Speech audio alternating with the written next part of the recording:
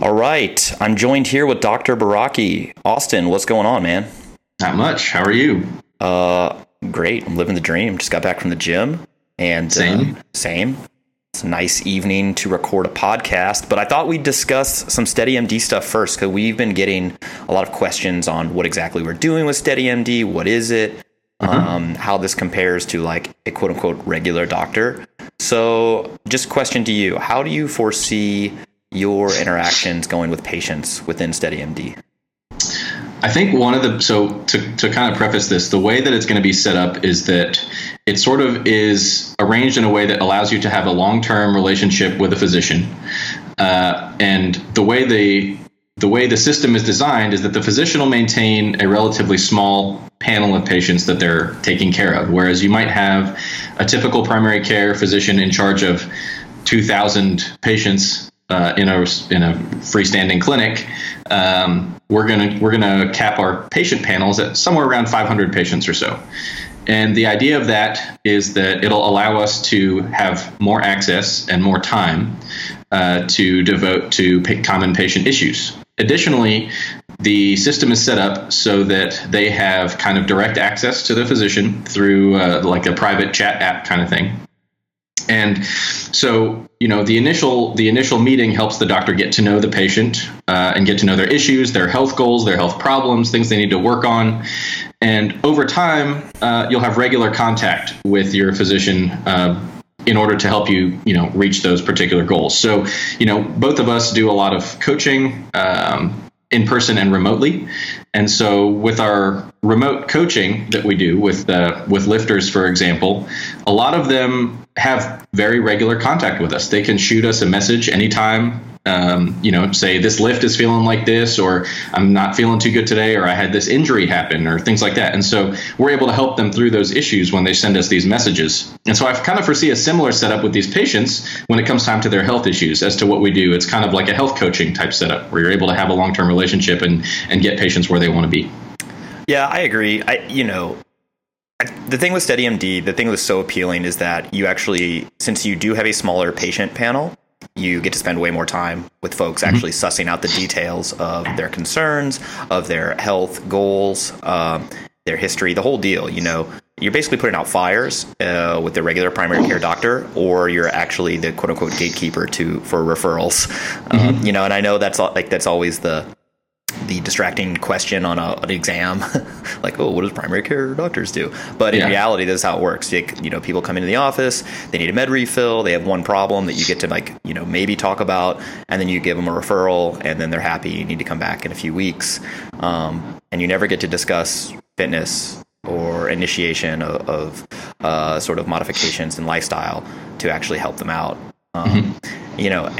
And I don't see a solution to the problem in a regular practice. So yeah, SteadyMD super forward thinking to kind of do that. And the other thing is this: there's such a demand, which is why the remote access thing is very, very useful. And we can order prescriptions, we can order labs, we can do a lot of cool things that people may think, oh, well, what can these guys actually do? We can pretty much do everything except for lay hands on you, unless we happen to be making a tour.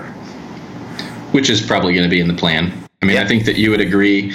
I think you would agree that most of the common issues nowadays, I would say the non-acute issues nowadays that need to be managed in a primary care clinic, meaning chronic issues, weight management, endocrine issues, things like that, they require more than a 5 to 10 minute appointment. And if you really want to manage things like obesity and diabetes, more than just say titrating someone's insulin dosage, you need a lot of time to individualize the approach, to figure out what makes people tick and kind of where their issues are in the process that they might need some more guidance to help them get through so that they can get where they want to be.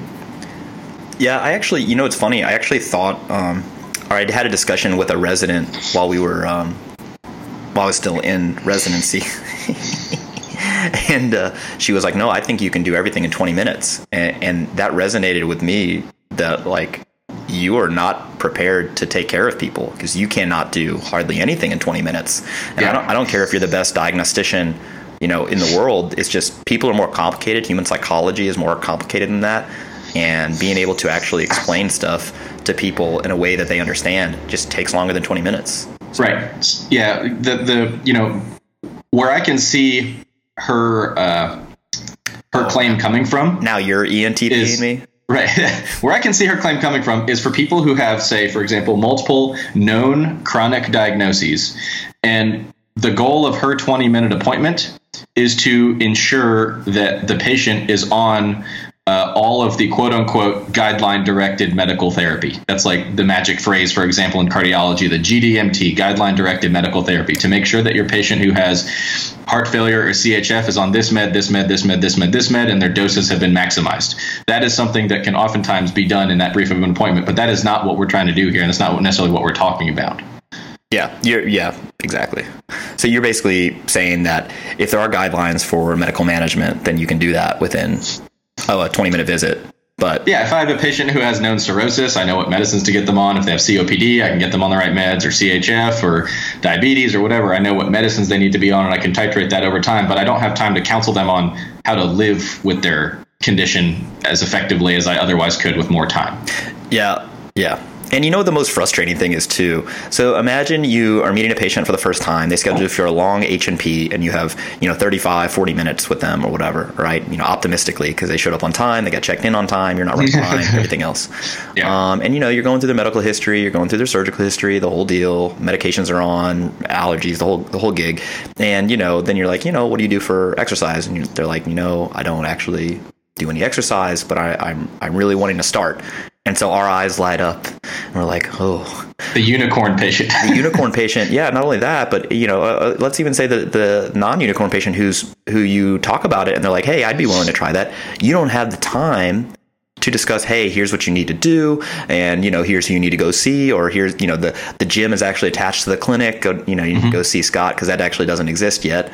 Best case scenario, you get a referral to PT, which, right. Yeah, is not indicated. And then worst case scenario is the referral would probably be rejected. Yeah, the referral would be rejected. Right. Yeah. Because they're like, what's the diagnosis? And therapeutic exercise or something. So best case scenario, you get referred to PT. Worst case scenario, no, they don't even mention it. All right. And then in the middle is just walk more, which currently not guideline directed. So I think overall that's a huge time thing in addition to teaching for primary care. But turns out you and I may be leading the charge.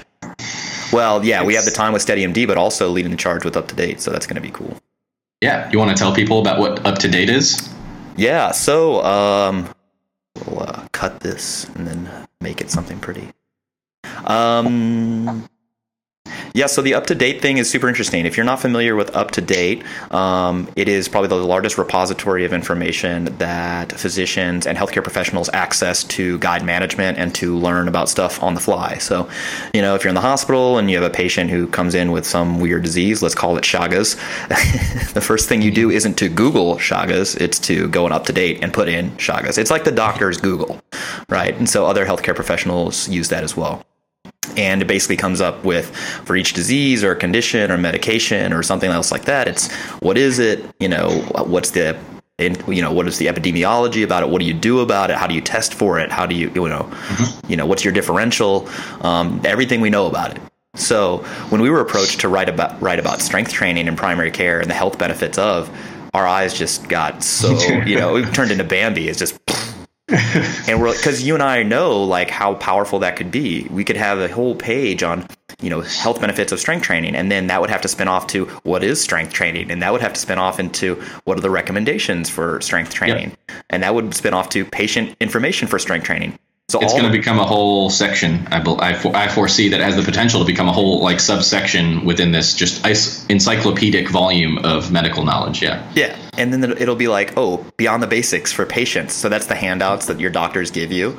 That's going to be us. Like we're going to have the opportunity to influence what that is for exercise recommendations from primary care. And I mean, honestly, I don't know of a bigger opportunity that's come across our path just yet. Yeah, I think I would agree because, when it comes to not even you mentioned the weird diagnoses like Chagas, but it's routinely used for the not weird diagnoses either. When somebody comes in with any particular problem and you just want to, just make sure you check to see that you're not missing something, or residents along the way who maybe they've only seen an asthma exacerbation for the second or third time and it hasn't quite sunken in yet. And how do I manage this? They'll use it to look it up. And so, this is something where it's going to be the first thing that people see, and people, I would guess that probably more physicians and medical folks go there to get their advice on initial management of things more often than they go to the primary guidelines that are published by the official organizations, because usually the guideline documents are like 175 pages, and they take a lot of time. They're oftentimes worth reading through, but they're very dense and take a lot of time. And so when you're in the middle of a day in practice in clinic or in a hospital, that's why more people lean towards this. And so that's where I think this is going to be powerful because of its accessibility and the fact that people actually use it. Yep, 100%. I got some Q&As from people sliding in my DMs. Yeah, so Lorraine Baraki, she's half of the doctors Baraki, first of their name. She's actually a sexual therapist. No, she is an OB/GYN resident, which means she deals with lady things. Is there anything else to you? Is that it? That's really it. It's really unidimensional. All the lady things you don't want to think about. Yep. Me. I'm all over it. It's funny because I had 1 month of OB and then 2 weeks of NICU, and I'm good. I think you're pretty much an expert. I'm pretty much an expert, and honestly, in family medicine, we do a lot of that routine female maintenance. Female maintenance. Yeah, you're basically like cars. It's like tuning them up. Yeah. Tuning them up. Look at that look of disdain. Yeah, that's love. That's love. Okay, so Lorraine, now you're a fairly accomplished lifter, much to the disdain of other females, because seemingly you come out of nowhere and decide to squat PRs just after like a 3-month deload. Literally like 8 workouts, but whatever. Yeah, turns out. Now, so what's your athletic background? I played soccer when I was in high school, and I ran track and field, the shorter sprint distances. And then when I transitioned from high school to college, I ultimately joined ROTC, the Reserve Officer Corps, to get a scholarship to join the Army. And in that time, I had to run more, and then I got really into running. So then I started doing half marathons, 10Ks, things like that, and was just like a cardio junkie at that time. And then I transitioned to doing little HIIT workouts and things, whatever I could do in my living room. I was really into that for a while. And then I added weights to it by messing around with CrossFit, and thought that was fun for a little while. Don't make that face. Oh, sorry. I just had a stroke when you said CrossFit. Every time, it's a coagulopathic term. It's a procoagulant. It's a procoagulant, yeah. Estrogen, CrossFit. I did little baby competitions locally, and then really got to liking the Olympic lifts, and so I just focused on those two things for a little while. Again, competed locally, I think in Richmond once, and then in Norfolk once, and thought, this is pretty tedious. I just want to be strong. And wait. You're suggesting that on your own volition that you just decided you wanted to be strong. Just wanted to be strong, damn it. You didn't influence her, Austin? So we met in med school first year, and I'm aware. The whole time oh yeah, I forgot about that. Red dog. She was fun fact, everyone. The only reason that Austin and I met, this is not true. The town's small enough, we would have figured it out that we were the only two guys looking down when we squatted. So we would have found each other, not by looking up, but just would we would have found each other together. The first time I met Austin, I'm in a bar. Granted, I've been in Norfolk where I went to medical school. Well, we went to medical school for about a week, right? I didn't know anybody, I see this girl at the bar, and she looks, moderately muscled, and I said to myself, she'd go up and say hello. And in a nice way, I was just, talking. And all of a sudden, out of nowhere, Austin, less 20 pounds, rolls up and is like, hey, how's it going? You know, Probably less 40 pounds at that point, dude. yeah, I was giving you some really. credit. I wasn't, but yeah. So anyway, that's how I met Austin, by hitting on his girlfriend. And again, in my defense, I didn't know. It's not like I knowingly. That's true. Yeah, I didn't check. You saw the muscles. They were attached to a female. Yeah. Proceeded. Yeah, yeah. Sue me. Yeah, so at that point she was running like the whole time we were dating, and then she saw me training in my garage at one point and was like, "Hey, deadlifting, do you want to teach me how to do that?" And I was like, "Okay." So I taught her, and then there wasn't any convincing or any of that kind of stuff because we typically advise people against that. But Oh yeah, yeah. You're not supposed to like coach people that you're Sleeping with? yeah. Yes. That's where I was going.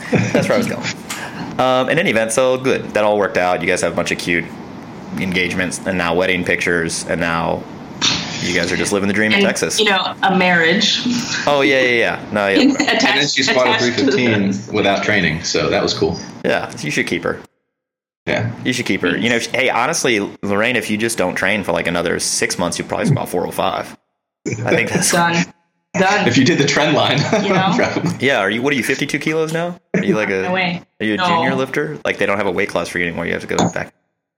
No.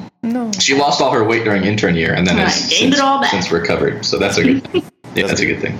But on a serious note, Lorraine's a OBGYN resident, so she, is big into female health and delivering babies and all that sort of stuff. So just a very pressing question while we have you.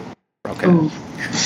What would you say your biggest source of frustration is when it comes to pregnancy and the current exercise recommendations? That there are none. Ooh. That's a big frustration. So the American College of Obstetrics and Gynecology, known as ACOG, effectively doles out the recommendations that you guys kind of make your recommendations from to the patient. Right. And so their current exercise guidelines are effectively like, do whatever you want. Maybe do it. You should do it. We think you should do it. We're not going to tell you how to do it What or what's accent is that? best. This just might really. That's the ACOG disgruntled accent. one, that ACOG Okay. accent. Yeah. Okay. But Let it's me not interesting. talk trash about ACOG because I'm in the running for the Armed Forces District Section Vice Chair this year. So. That's like way too many qualifiers. I feel like it's not important. No. But it could be me, man. It could be me. This is my chance. But yeah, you're right. It doesn't give specific details, and basically it's telling a group of obstetricians that your patients should stay within certain weight gain brackets based on their pre-pregnancy BMI and things like that. That the mainstays should be focusing on their diet and maintaining some level of physical activity throughout their pregnancy. But as well as we do that we all go to medical school and we don't get great training on what is proper nutrition and how should someone go about tailoring or structuring their physical activity for certain goals and things like that. And it's just like what you said, they should just kind of walk and then do this intensity exercise for this many minutes, things like that. But that's all we have in medical school. But the ACOG does not give specific recommendations. They don't say don't lift weights, but they don't say do lift weights. They don't say walk, run, anything like that. Well, they actually that's actually new, but they changed that recently. So it used to say like don't lift weights, and then Right. I think it was 3 or 4 years ago they actually changed it to say you can lift weights if you like to. Yeah. Basically, what a lot of obstetricians will tell their patients is whatever you were doing before pregnancy is probably okay, but don't try to PR. Don't try to overdo why? it. But why? There is no reason. There is no reason. Yeah. So at the same time, though, there's no evidence, but there's no evidence. I know. there's no. And pregnancy is tricky.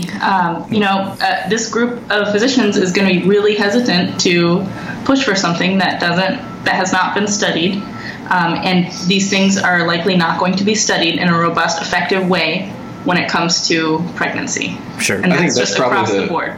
That's probably kind of the history of their guidelines on a number of things is generally being about as risk averse as you can possibly be, which to an extent is understandable given how devastating, say, a miscarriage can be. But it's also difficult to study a lot of things in a robust enough way to where you can confidently say this outcome say you had a miscarriage, for example, was or was not actually related to the thing that we were studying, whatever that variable is. So we hang our hat a lot on expert opinion.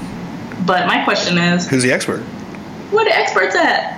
No expert. And do they even lift? I mean, No, they don't. Yeah, well, yeah. So that's a great point. There's not like a bunch of strength and conditioning coaches who are also trained and medically trained who are saying, oh, pregnant women should or shouldn't train. It's more just doctors who have this theoretical sort of risk profile that they're thinking about associated with lifting.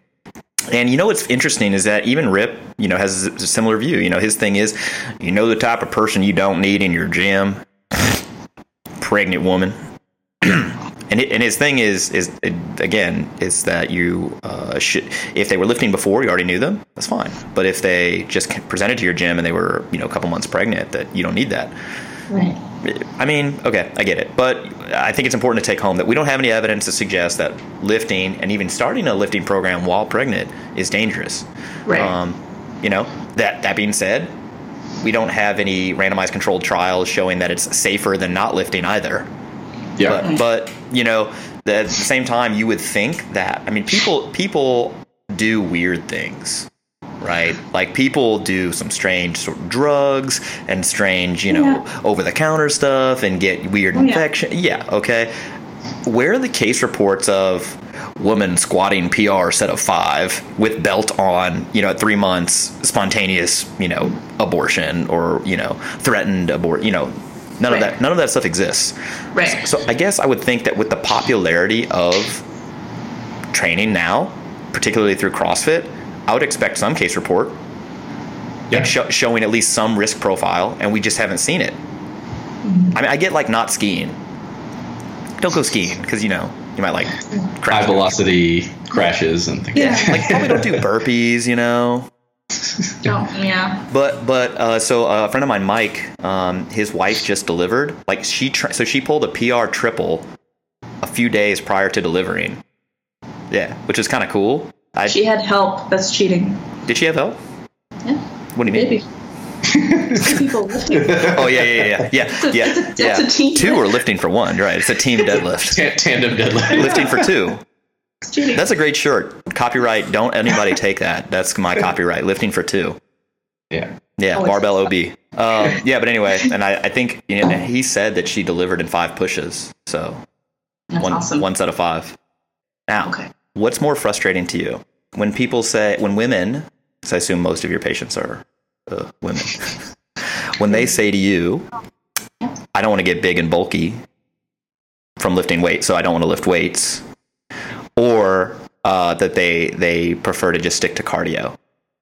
It's the same. It's basically the same thing, but like which one is more frustrating to you as a practitioner? It's hard to tease out because they do commonly come from the same mouth. I would say the big and bulky statement is more frustrating to me because the Some people the declaration of wanting to just do cardio tells me, hey, you have some level of physical activity that is more than the sedentary person, and I'm not going to try to dictate what you should do, and you're motivated, so sure, do that. But to specifically say that they do not want to strength train because they're going to get big and bulky, I just feel like, open your eyes, like I'm sitting right in front of you. Look at me. Am I a big and bulky person? Do you know what I can do? And I am a normal looking female, I think. What do you think? But anyways, normal looking aside, forget I said that. Really, it's just so much ignorance there in that statement. To try to convey to someone that they do not possess the level of testosterone necessary to develop masculine features. It's a whole physiology lecture, and it's so frustrating because I'm not going to sit down and break it down for them. And it is just such a statement of ignorance that probably frustrates me more. Yeah. Well, I certainly can understand that. Now, I will play devil's advocate Go for on. a second. There is likely a certain cohort of females who do, in fact, gain a significant amount of muscle mass from training. but I want them to identify themselves. Now, I don't think it's a lot by definition, because these are outliers. These are the freaks of the freaks, right? These are these are the females who they touch a barbell and like through appropriate strength and conditioning and do notice like a significant amount of muscle mass gain. But these are the ones who are going to be the freaky athletes. And I would actually say that if we put you guys out on a continuum, that you're probably towards that end. Now, obviously, I agree that you're not, big and bulky, and you don't have the chemical milieu inside of yourself to favorite word. Milieu. Well, me and Claude Bernard hang out, to look that way. And I think the fear is that they don't want to look like a professional female bodybuilder, who's taken specific substances to look a certain way. But I do think that there is a cohort of female who do, in fact, lift weights and get bulkier. But I want them to identify themselves so that I can coach them. Yeah, and send them to the games. Yeah, exactly. So I agree with you, and they are the minority. Absolutely. But if someone's going to use that as an argument in that context, I'm just going to choose my battles because I can't dictate what someone's going to care about. And if what someone cares about is how they look in the end, there's nothing that I can really say to convince them that their health and being stronger should take priority to how they look. Sure. Well, and the other thing is too, like easy way to not get big and bulky from lifting is to not be in a caloric surplus. Just easy way. Hey, you don't want to gain any muscle mass. That's like one other thing to mention in addition to everything else. Yeah, exactly. Like if you aren't gaining weight, guess what you're not doing? You're not gaining muscle mass. And I know that gives me, do you know people on the internet they hate that. They're like, hey man, I just bought this ebook that told me I could get lean and jacked at the same time, and bigger muscle at the same time. It's like, yeah, well, they are preying on your inability to tease out the truth. So, yeah. All right. Well, I like that answer. All right. Question to you, Dr. Baraki, male.